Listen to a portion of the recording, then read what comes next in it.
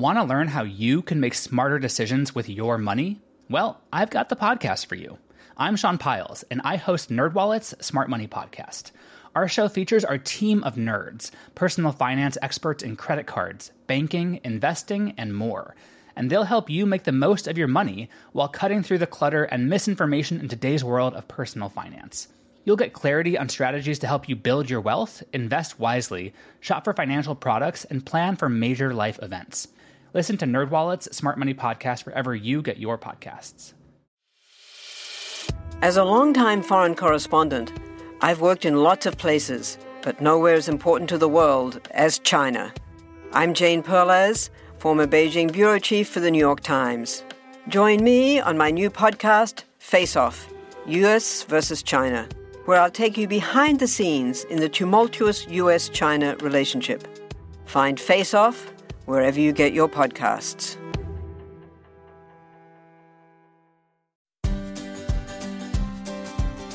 Hey readers, I'm Anne Bogle, and this is What Should I Read Next, episode 230. Welcome to the show that's dedicated to answering the question that plagues every reader. What should I read next? We don't get bossy on this show. What we will do here is give you the information you need to choose your next read. Every week, we'll talk all things books and reading, and most weeks, we do a little literary matchmaking with one guest. We've got a special episode coming your way today, and more about that in a second. Readers, I hope you know about our other podcast, One Great Book. That's where I pull one book off my personal bookshelves and tell you all about it in 10 minutes or less. We haven't released new public episodes of One Great Book recently, but I do record One Great Book style bonus episodes for our Patreon supporters. And for the first time ever, we're making one of those bonus episodes available to everyone, not just to patrons. In this new episode, I share insights from a book I read many years ago that I keep thinking about these days because those insights are helping me daily as I navigate the current coronavirus crisis. I think they'll help you too, and because this topic is so important right now, I wanted to make it available to everyone. As an added benefit, you'll get to listen in to one of our bonus episodes that we release regularly for our patrons and are typically only available to that community. Patreon is simply a platform that makes it easy to share bonus content like this with our community there, like these bonus episodes, Ask Us Anything chats, and access to the secret spreadsheet vault that holds all the featured books from every single episode. If you are looking for a bookish community during an isolated time, now is a wonderful time to become a patron. Brenna and I are hosting our next Ask Us Anything chat on April 9th, and these are always so fun. And I won't lie, independently created and produced podcasts like ours could really use your support right now. To listen to that new bonus episode and to learn more about our Patreon community, visit patreon.com/whatshouldireadnext. That's Patreon, Patreon, patreon.com/whatshouldireadnext.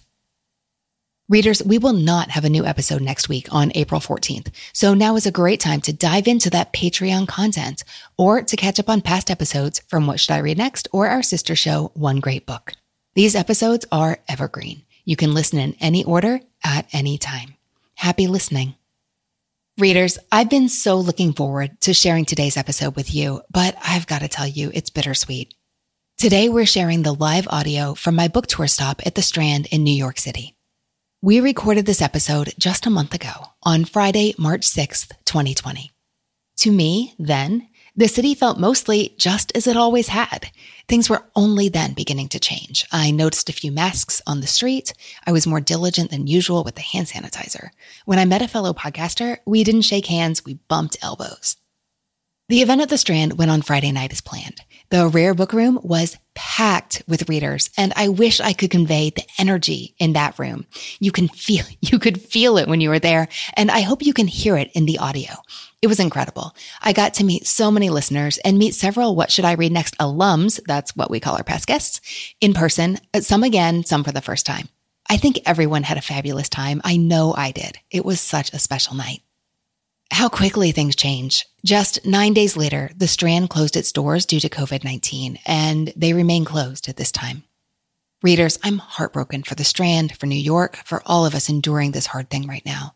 But This evening that you're about to listen to was an absolute joy, and I'm so grateful it happened, that so many readers could be there, and that we have the live audio to share with you from what it looks like might be my second and also my last night of my Don't Overthink It book tour. When you listen, know that you're not just listening in on a live book tour event. No, we planned this from the beginning as a live podcast episode, and we planned it with all our listeners in mind. Those who could be there with me in the rare book room that night, and those who are listening now, today. I think you'll enjoy this episode because it's all about what should I read next. I'm reflecting on the show in a way that I really haven't done publicly, at least not until this night, and I hope you'll find it interesting and illuminating, and of course, entertaining. After that portion, I'm joined by a Strand bookseller to do some on-the-fly literary matchmaking for our live audience. I'll share some photos to our Instagram account so you can see what Robin and I were working with. You can check those out at instagram.com/whatshouldireadnext. I'd like to say a special thank you to the wonderful staff at the Strand who made this event possible, particularly Sabir Sultan and Robin Smith. I hope we can do it again one day. And readers, I hope you enjoy this special episode. Now, let's get to it.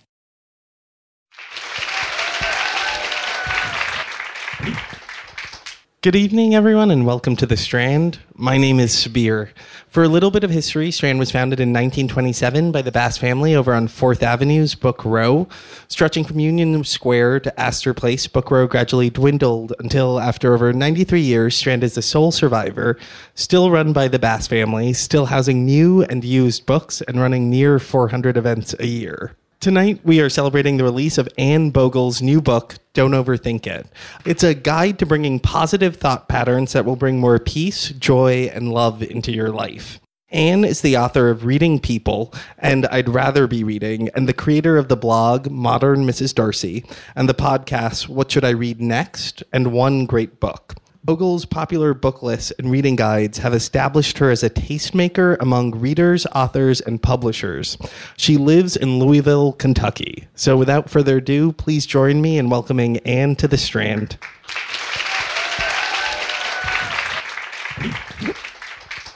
Thank you, Sabir. And thank you to the Strand for having me. Writers don't usually get the director's chairs until their books become movies. I don't think they're going to do that with Don't Overthink It.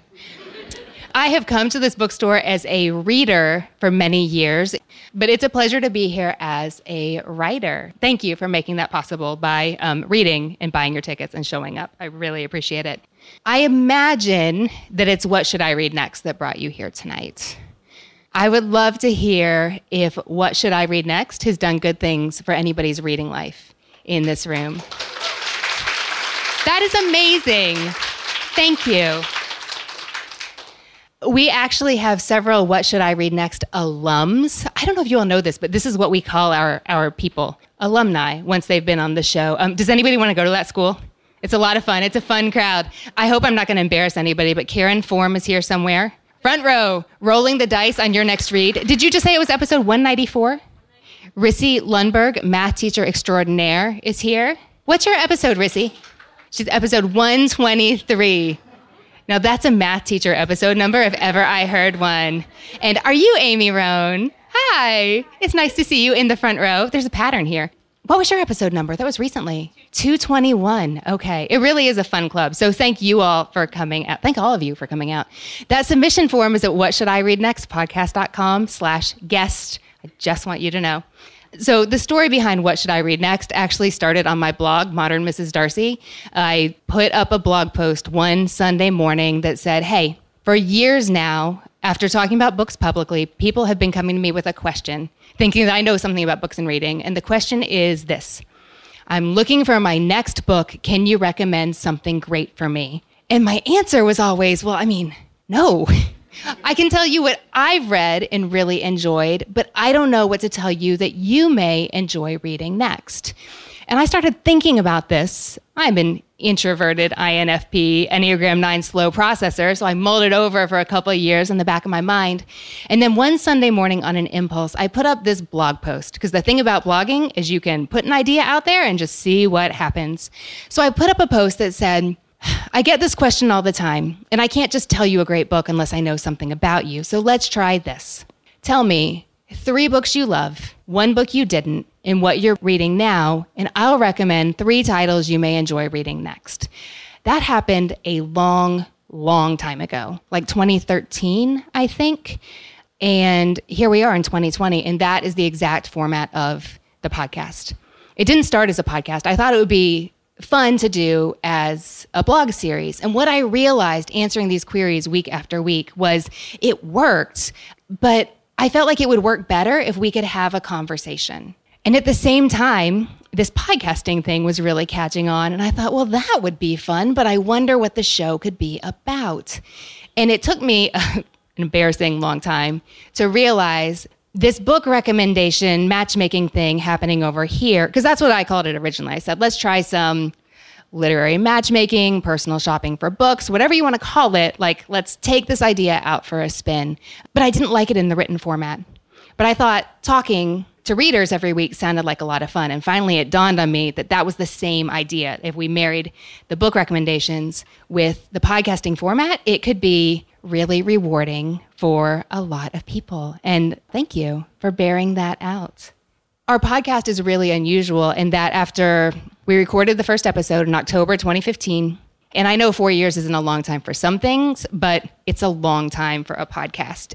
And I just told you that I was a slow processor. So every other episode, when a reader tells me 3 books they love, 1 book they don't, and what they're reading now, and then they say, and what should I read next? I think, that's so much pressure. Why are you putting me on the spot? Who came up with this format? That was back in 2016 when that episode went live. The idea goes back to maybe early 2015. 3 days ago, I had a book come out called Don't Overthink It. When I started working on this idea and I started quietly talking about it with a number of writing friends I could count on one hand, they said, wow, that's really different. It's not books and reading. And I said, well, it's these topics I'd love to talk about with my friends. It's topics that I know that I love to explore on my blog, Modern Mrs. Darcy. I know they really resonate with readers. It's something I'm interested in. It's really only in the past month or 2 that I've realized What Should I Read Next is a format that couldn't be more perfect for helping readers like myself and readers like you overcome overthinking in their reading life. It's so obvious to me now, but I was completely blind to it at the time. The format and its inherent limitations, the way it's structured, really helps me, and by extension, you, not overthink it in your reading lives. When I introduce the episode, I say, What Should I Read Next is the podcast that answers the question that plagues every reader. And I really do record that fresh every time. The outro too, it's fresh every time. We get that question a lot. But the question that plagues every reader is, what should I read next? And has anyone ever stood in front of the bookshelves going, I can't be reading until I decide what to read next, but I just don't know. Like, raise your hand if you feel that pain. I'm always tempted to say we've all been there. I'm just going to say most of us have been there. But the show was designed to answer that question. So I want to tell you why it works. Now, these are questions I address in Don't Overthink It, but tonight we're going to talk specifically about how these principles can work in the reading life. The first one is that with the format of the show, it lets us limit ourselves to free ourselves. What that means is in our regular lives and in our reading lives, we face so many decisions every day. I mean, we are on one floor of this amazing bookstore, 18 miles of books, which depending on your mood at any given moment and your mental energy level will either feel like delightful abundance or horrors. I can't pick one book off this table. How can I pick one book in this entire store? This is a real thing. Like, we all have to make so many decisions every day. And if we want to read for enjoyment or for relaxation or for intellectual stimulation, and we're tired and the thing standing between us and our next read is a decision, then we might just turn on Netflix because they've got this figured out. They're like, if you don't do anything, the next show is popping up right now. Like, they're not going to make you make any decisions. So what Should I Read Next does is it puts really tight limitations in place for the books. The format is unchanged. You tell me 3 1 and what you're reading now. We call it the 311 in What Should I Read Next HQ, but sometimes people want to tell me like 7 titles they're reading now. I love hearing what readers are reading next, but then too much data makes me feel a little overwhelmed. But you tell me 3 books you love, 1 book you don't, and I tell you 3 titles. Now, who has listened to an episode where I've given a guest more than 3 titles? Do you like that, or do you think, Anne, cut it out? Okay, like it, raise your hand. Anne, cut it out, raise your hand. Oh, you're not helping me here. Come on. I can't help myself. But I would never give them 17 because that would be too many for them and for me. There are tight limitations for time. Usually an episode takes about an hour to record, although we have had episodes that have taken 2.5 hours to record. Usually that's when there are emotional stories, tears involved, or someone who's really nervous, and we talk our way into the point where we're just excited about talking about books. And we'll talk a little more about that. Also, a question I get a lot is, how thoroughly do I prepare for every episode? Because the forms that some of you all filled out tonight are very similar to what we have on our guest submission form at whatshouldireadnextpodcast.com. So people ask me, how many days do you spend researching? And how long is the gap between when a reader tells me their titles and when I recommend titles back? Is it a couple hours? Is it a couple days? Is it a week? There's no gap. I limit myself to 1 hour to prepare for every podcast. Otherwise, I don't know that I could ever stop, because you can never be ready to recommend all the books a person might enjoy. And I just decided 1 hour is enough to have good information to work with. Also, I could prepare all day long and then just be blindsided by the reason that the person loved The Great Gatsby was not at all for the reason that I expected them to, and my preparation would all be in vain. So we like to keep it loose. And there is no gap between when readers tell me their books and when I start suggesting books for them to read. Again, let's go back to who came up with this format idea. Something else that What Should I Read Next does really well is it gives readers an outside perspective on their reading life. If you're the one on the show and you're talking to me about your reading life, you have so many data points about what you're reading that you can't always see the patterns that are pretty obvious to an outside observer. You're in your own head, which is wonderful, but also not always an advantage. So I get to be the outside perspective. Now, if you're listening to the show, you get to hear another reader talk about their reading life.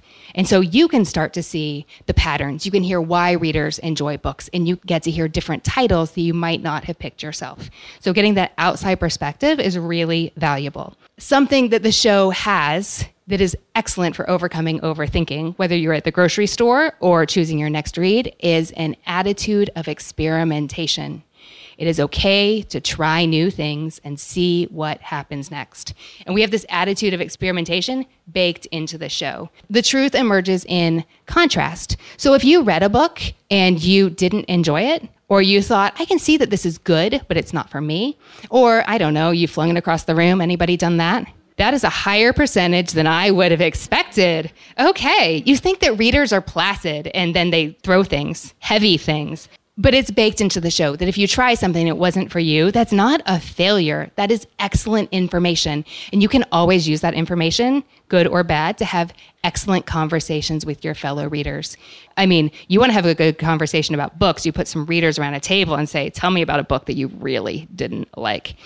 That's going to be a good conversation. So that attitude of experimentation is part of the show. And finally, the way I close every episode is with a decision, and that is not on accident. I mean, can anybody recite what I would say at the end of the show? So Amy, out of those 3 reads, what title do you think you'll read next? Amy, what did you say?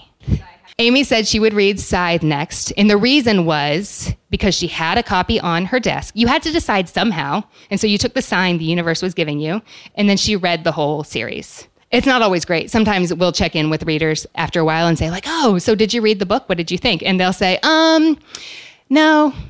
The library came in with a request I've been waiting for a month and a half, so I thought I needed to read that. But they're reading it, so we're okay with that. So it's not a coincidence that we have a decision at the end of the episode. And the important thing isn't that they stick to it. We don't send the reading police to knock on your door. I mean, did we? If Brenna sends them, she doesn't tell me about it. But we do want readers to have a working plan for what they're going to read next. In the book, I talk about this concept as speeding up to move on. And the idea comes from riding like a motorcycle. I've ridden a motorcycle once in my life because I'm not like a wild adventure seeker. I know you're all shocked. But the first time I got on a motorcycle, my friend was like, hey, we're going to speed up real quick. And I was like, hey, can we not? Can we go slow? And he said, you can't go slow on a motorcycle. It's like learning to ride a bike. You just weave. He's like, trust me, you'll be happier if you just keep going. It feels uncomfortable at first, but we're going to speed up. You got to speed up to move on. I found that this idea applies so much to our reading life in any decision we're making. When we're staring at our bookshelves without a book that we're in the middle of, I mean, sometimes it can feel like delightful abundance, but sometimes it can feel like, I'm just not comfortable unless I'm reading a book. So you have to make that decision. You have to speed up to move on so you can be reading again. So we want to hear our guests say what they're going to read next. And I love how sometimes our guests say, well, first they'll say like, my gut says this, or I love that book, or this one's on my desk. Or sometimes they'll say, I'm going to go to my local indie and see what's on the shelves, or see what they say, or see how quick they can get the first one in. Or sometimes they'll say, I'm going to request them all from the library and I'm going to read whatever comes in next. Or sometimes they say, well, I'm going to go in alphabetical order or publication date. But they'll make up a framework for themselves that lets them decide without deciding. And that totally and completely works. Something I get asked all the time is, am I prone to overthinking after I record an episode? Do I hang up on a call and go, I can't believe I didn't think of that book? Do I walk into my library and see a book on the shelf and go, that would have been perfect for Rissy? And the answer is yes, I do this all the time. Sometimes I'll finish a recording. This happened fairly recently. I think this episode with Leanne is going live next week. When I read her submission form, I knew immediately there's a perfect book for her. And I wrote it down in my notes, and then I forgot all about it. And I didn't realize until after I finished recording. So there are two things I tell myself here. One, there's lots of books a reader can enjoy reading next. There's always email. I can email her and say, if you want another book recommendation, here you go. We have our Patreon community at patreon.com/whatshouldireadnext. And do you know what people who like the behind the scenes like? They like tales of regret in me screwing up behind the scenes. So I can tell that little story and do a one great book style description of the book I forgot to mention in What Should I Read Next, and then put that out as bonus content. But also attitude of experimentation. We're all regular people. There are no official reading answers. That's okay, because there's always another episode. And for all of us, there's always another book to read next. So now we're going to put some of those principles into action. Robin is going to join me to do some literary matchmaking. So thanks for filling out our guest submission form when you all came in. It's really, truly similar, if you've never been to the page, to the submission form our guests fill out at whatshouldireadnextpodcast.com/guest. And that is how we choose most of our guests. If you've applied and we didn't choose you, it was probably a question of timing, or you chose books that I'm on the record of loving fervently and have to make myself not talk about on the podcast anymore. It's not because we don't think you'd be fascinating to talk to. I think I've gotten maybe 3 forms ever where I thought, we can't make an episode out of that. And it's from a publicist who didn't read the form.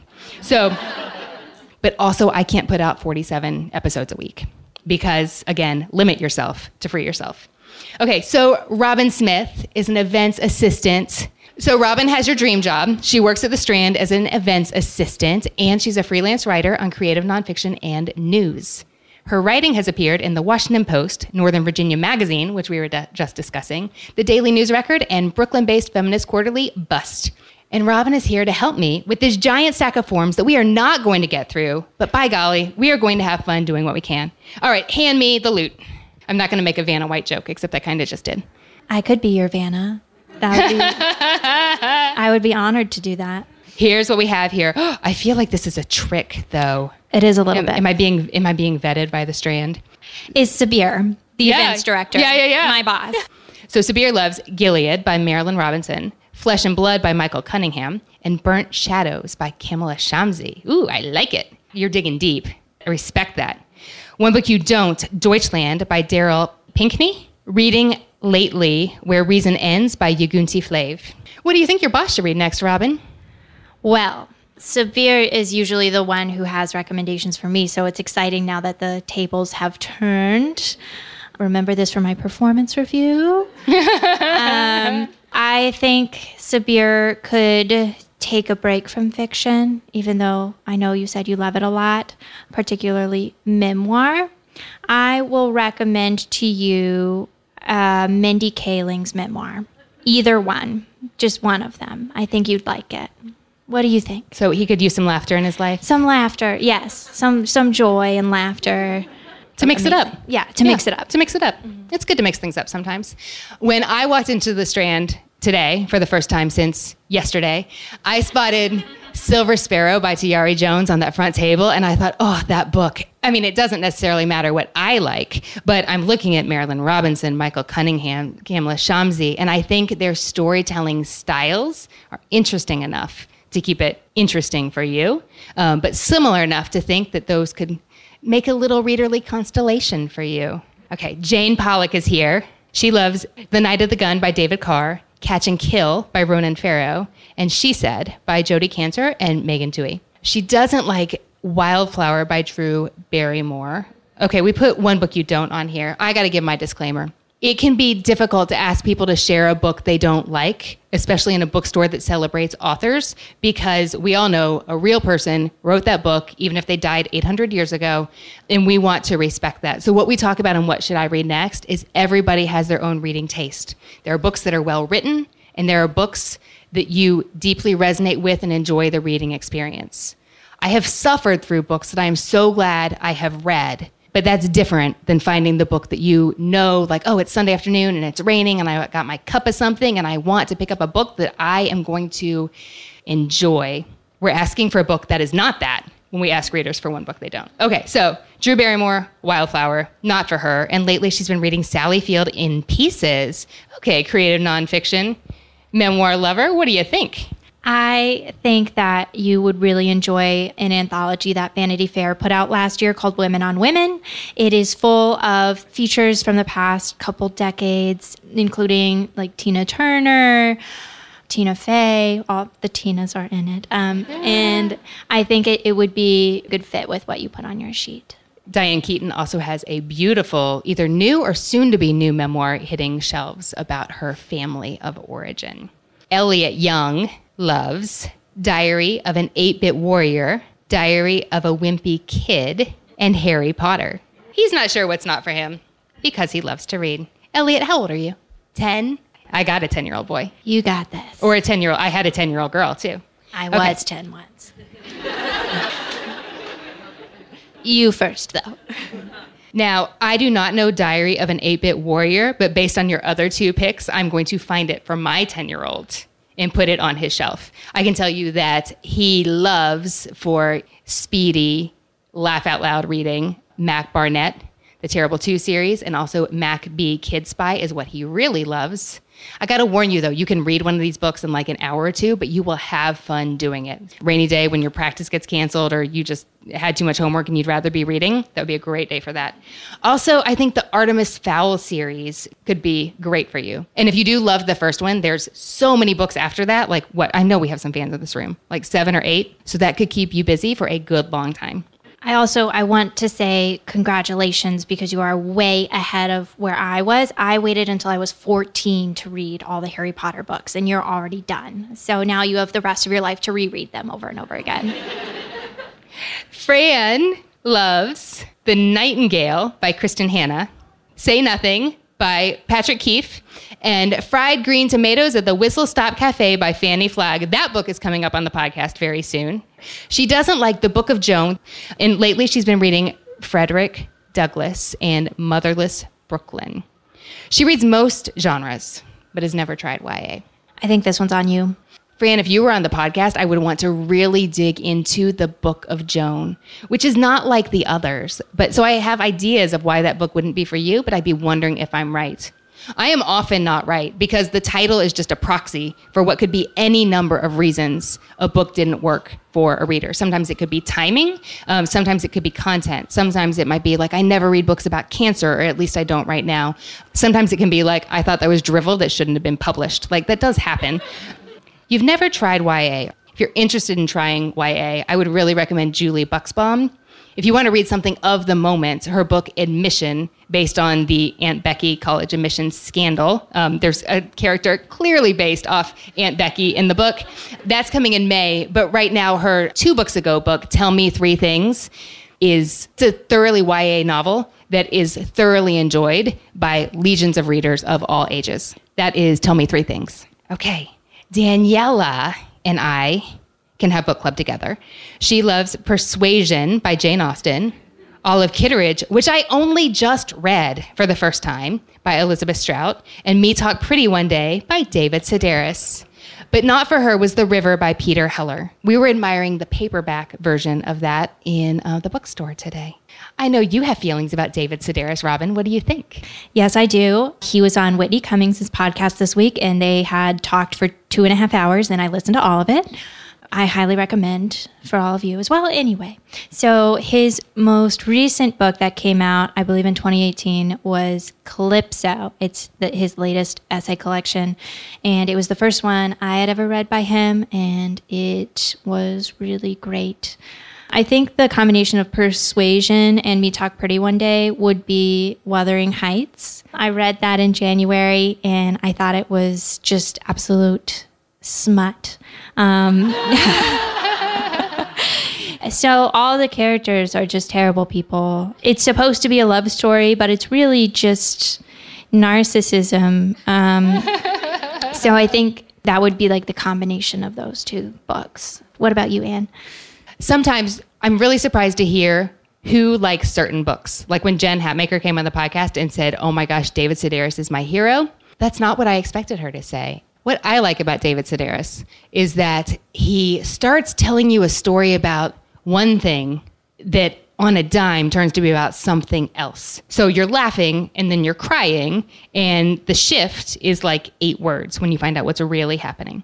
And for that, I would really recommend the micro memoirs by Beth Ann Fennelly. There's a collection that came out a couple of years ago called Heating and Cooling.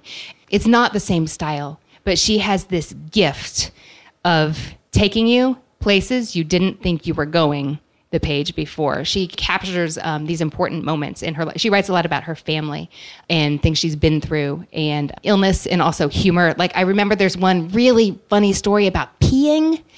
I don't remember the details, but reading her book, I just think like, oh, keep telling me stories because you are so great at this. That's Heating and Cooling. Julia loves The Bookish Life of Nina Hill by Abby Waxman, The Friend Zone by Abby Jimenez, and The Things You Save in a Fire by Catherine Center. Not for her, The Ministry of Utmost Happiness by Arundhati Roy. Lately, reading Such a Fun Age by Kylie Reed, which was so fun. Okay. I just want to say that I just finished, like on the airplane, the audio version of Abby's new book, The Happy Ever After Playlist. It's coming in April. The Happy Ever After Playlist was so fun on audio. Put it on your list. It's coming really soon. I hope you love it. Annie McCloskey, who I got to meet tonight, who I've known on Instagram for forever, loves Rebecca, The Cider House Rules, and 11/22/63. Not for her, Eat, Pray, Love. And lately she's been reading and loving The Bean Trees. So I'm thinking if you haven't yet, and I hope you have, Chimamanda Ngozi Adichie, definitely Americana. So great with big themes you've pulled out here. Not that there's like time travel in it, but big, juicy stories, which is what I see in your favorites. Read everything she's written. It will make you happy. In fact, and if it doesn't, we could have a great conversation on what should I read next about it. And then what I'll quickly add to that is White Teeth by Zadie Smith. So we were just talking about micro memoirs where Beth Ann Fennelly compresses these what are usually long narratives into a page or 2. Mm-hmm. This is like the Heating and Cooling version of the podcast. I'm really glad that we could do this. Yeah. Okay, please thank Robin for joining me in the literary matchmaking madness. Now we get to do questions. I was just going to say, if you want to raise your hand, we'll run a mic to you. What is the book that you are so excited to introduce your children to? So the assumption behind this is there are books I'm excited to introduce my children to. But I talk to people about books and reading for a job, and it seems there's a pattern. If there's a book you can't wait to introduce your children to because it's so deeply meaningful to you, then you are asking the universe to make your children hate it. So first of all, I'm not going to put an answer out there. I will say that there are books that I remember really enjoying, that I've watched them read and not enjoyed. And then I thought, I'm raising humans who can't think. And then I read the book again and go, oh, it's a different experience when you're 9 and when you're 40. Who knew? But I will say that my daughters come to me every year and say, do you think I'm old enough to read Jane Austen yet? And I only recently, my oldest is 14, I said, actually, by now, maybe. But it wouldn't hurt to wait. Because I feel like if you read beloved books that are not for 9-year-olds before their time, then they're just going to be inoculated against books that you loved instead of actually see the value of them. So how's that for a non-answer? But seriously, over and over again, you ask your child to love your favorite book. I mean, even if it's only with your eyes or with your hints, putting it on their nightstand, and they'll be like, yeah, I'll show you. Hi, Anne. Hi. How do you go about selecting books for your summer reading guide? Oh, that is a project that is so easy to overthink. I am reading Publishers Weekly and talking to readers and getting publicist submissions. And basically, I read a whole lot of books. That was me deciding not to gently swear on the podcast because Brenna's not here to edit it out. I read a whole lot of books, but I'm choosing them purposefully. I know that I just realized that I didn't have any books by men on the list about a month ago. So I went to find some books by men. I realized that I was really heavy in the mystery genre this year. And I was like, oh, well, either we need to make this a thing or we need to balance it out. But I'm reading. And I fluctuate wildly between thinking I want to read every book published in the land between March 1st and the 4th of July so I can talk about them all and choose the best, and thinking readers do not want a 75-book summer reading guide. That's not helpful. Lots of reading. That's the answer. There's some good ones coming too. I'm really excited. Hi. I was just curious to follow up on the reading and the lots of reading and putting together a guide. At what point reading a book are you inclined to give up on it, if you will? Because you're going to do all this reading and create a summer reading list or do whatever. There's some books here and there where about page 80 or page 120, I'm kind of I don't think this really has it, and I'll just stop. Not too many, but I was just curious, what was your process with that? Because that would let you read more things and choose from a wider variety of things rather than... So this can be a really inflammatory question for a lot of readers who have very strong opinions about whether it's okay to not finish that book you start. It depends. I often am reading for a certain purpose. If I'm reading titles for the summer reading guide and I start reading a book and I realize that, I don't know, everybody's dying and there's tons of triggers on the first 5 pages it's just going to automatically mean it's not a book that's for a lot of readers. When I'm looking for titles for the summer reading guide, I'm definitely looking for things that don't have niche appeal. I'm looking for books that will apply to a wide variety of readers. So right then I can be I'm on page 5 and I can see this isn't working. But last year I gave up a book, I think on page 300 of a 420-page book that had been highly recommended by someone that I love to talk books with. And I kept thinking, it's going to get better. It's going to get better. It's going to get better. And she finally told me, wait, you're on page 320? And it's not, no. You can just move on. So it's very circumstantial. It's a spirit of experimentation. I am definitely an abandoner. I went through this really weird kick a few years back where I kept picking up plane crash books on airplanes without knowing it. I thought, you have got to be kidding me. Definitely wrong book, wrong time. How many books do you read a week? Are you a speed reader? And what tips can you recommend for reading more? I read 3 to 4 books a week typically, although I do have 2 great weeks a year, Beach Week and the week between Christmas and New Year's, where I'll read a book a day. It's great. Especially at the beginning of the year, I think I'm going to read 900 books this year, which I don't think is a good idea, actually. That's not real life. That's holiday life or beach life. I mean, I don't do the speed reading, the tips for how to become a speed reader and quadruple your reading speed. I don't do that. I am a naturally fast reader. I have really big feet and I'm a slow runner and my eyes are blue. And the research indicates that reading speed, you can nudge it a little bit in one direction or another. But if you're a slow reader or a fast reader, that's just kind of what you got in the lottery. So I don't want to, oh, yay me. I'm a really slow runner and the universe is maybe balancing out. Tips for reading faster. I do know that when you're helping a child, develop reading fluency, or what's recommended by people smarter than me about such things, because I am not a teacher, is you give them a book a little bit below their grade level. They don't have to struggle to comprehend. They're learning to scan quickly. And I've talked to some adults who say that has worked for them. Like, they wouldn't try to read quickly something like Pride and Prejudice with its 200 years old interesting language, but they could do that with like a contemporary romance, which is just written in it's written the way that we talk.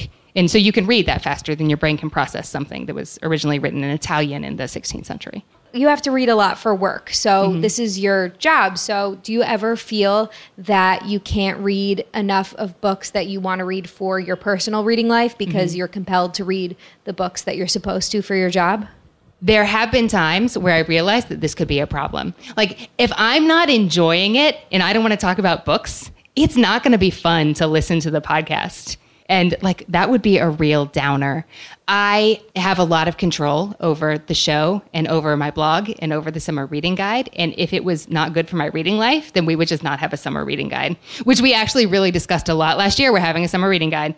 I'm definitely aware that if I'm for summer reading guide season, I can't read all contemporary novels for 4 months straight because that makes me an unhappy reader. So I am definitely aware the mix of titles I'm reading and genre, and this time of year, really publication date and authorship and nationality and all that, it loses its spice. You got to mix it up. It's like a recurring theme tonight. Hi. So I know we in here all love to read, but I was wondering if you had any advice for people who say that they don't like to read or more reluctant readers. Is there someone specific you have in mind? I teach high school English. Oh! I don't know how I feel about this, but I get a lot of questions at book tour events from women specifically asking about husbands and people talking about reluctant children of theirs. I love that you're asking for your students. I think the key is finding a way in. And that's not going to be the same book for everybody. Like, if only it were that easy. But also, what would the fun in that be? But sometimes it's the topic, or sometimes it's the story that really grabs them, or the backstory of the author. But if you can find the right book that a struggling reader really connects with, a lot of people who are not enthusiastic about reading, especially when they're young, they just haven't had the experience of enjoying a book. They read because they have to or because they should, and they don't understand what all the fuss is about because they've never had that experience that keeps us coming back. If someone can put a book in their hands that is right for them, they can go, oh, now I get it, and they'll want to do it again. Thank you all. Those are great questions.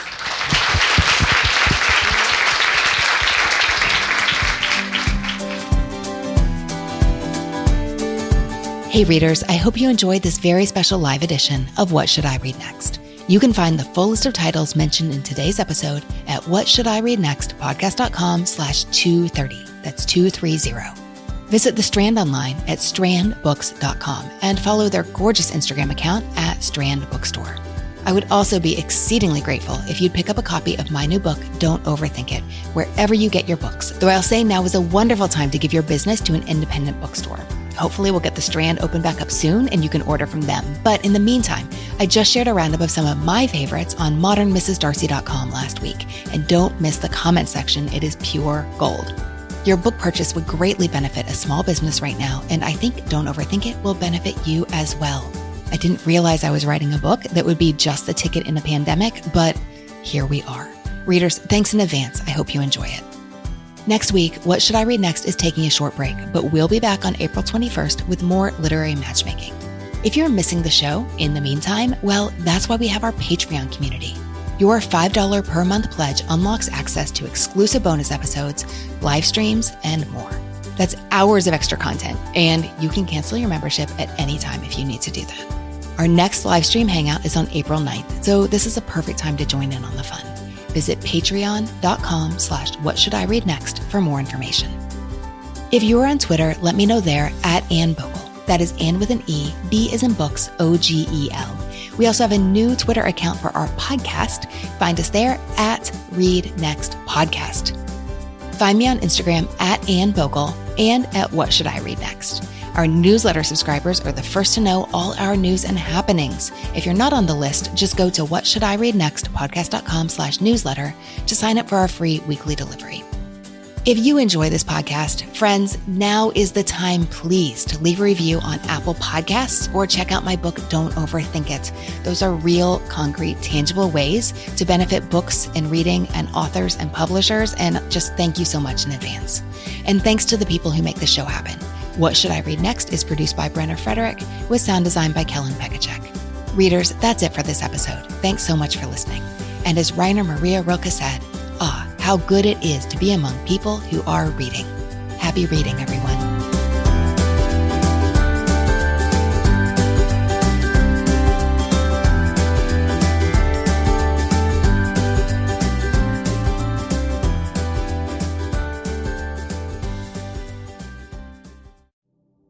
Do you find it hard to sleep at night? Then the Calm Cove podcast can help you sleep deeply all night long. Calm Cove has deeply relaxing meditation music and ambient sounds like ocean waves and crackling fires. All of our episodes are designed to help you relax and to fall asleep fast. Calm Cove is brought to you by the team behind Sleep Cove, the sleep podcast that consists of spoken word hypnosis, meditation, and stories. So if you want to listen to a beautiful soundscape tonight, search for Calm Cove on Apple Podcasts or Spotify and see how we're helping millions of people relax and go to sleep every night. Have you ever wished that you had a direct line to your pediatrician to ask all the questions that constantly crop up while parenting? We sure have. That's why we launched the Bites of Health podcast. Every morning, we'll answer a commonly asked pediatric question in 5 minutes or less. You can tune in while you're making your second cup of coffee or from the school drop-off line. So be sure to tune in to Bites of Health, streaming now.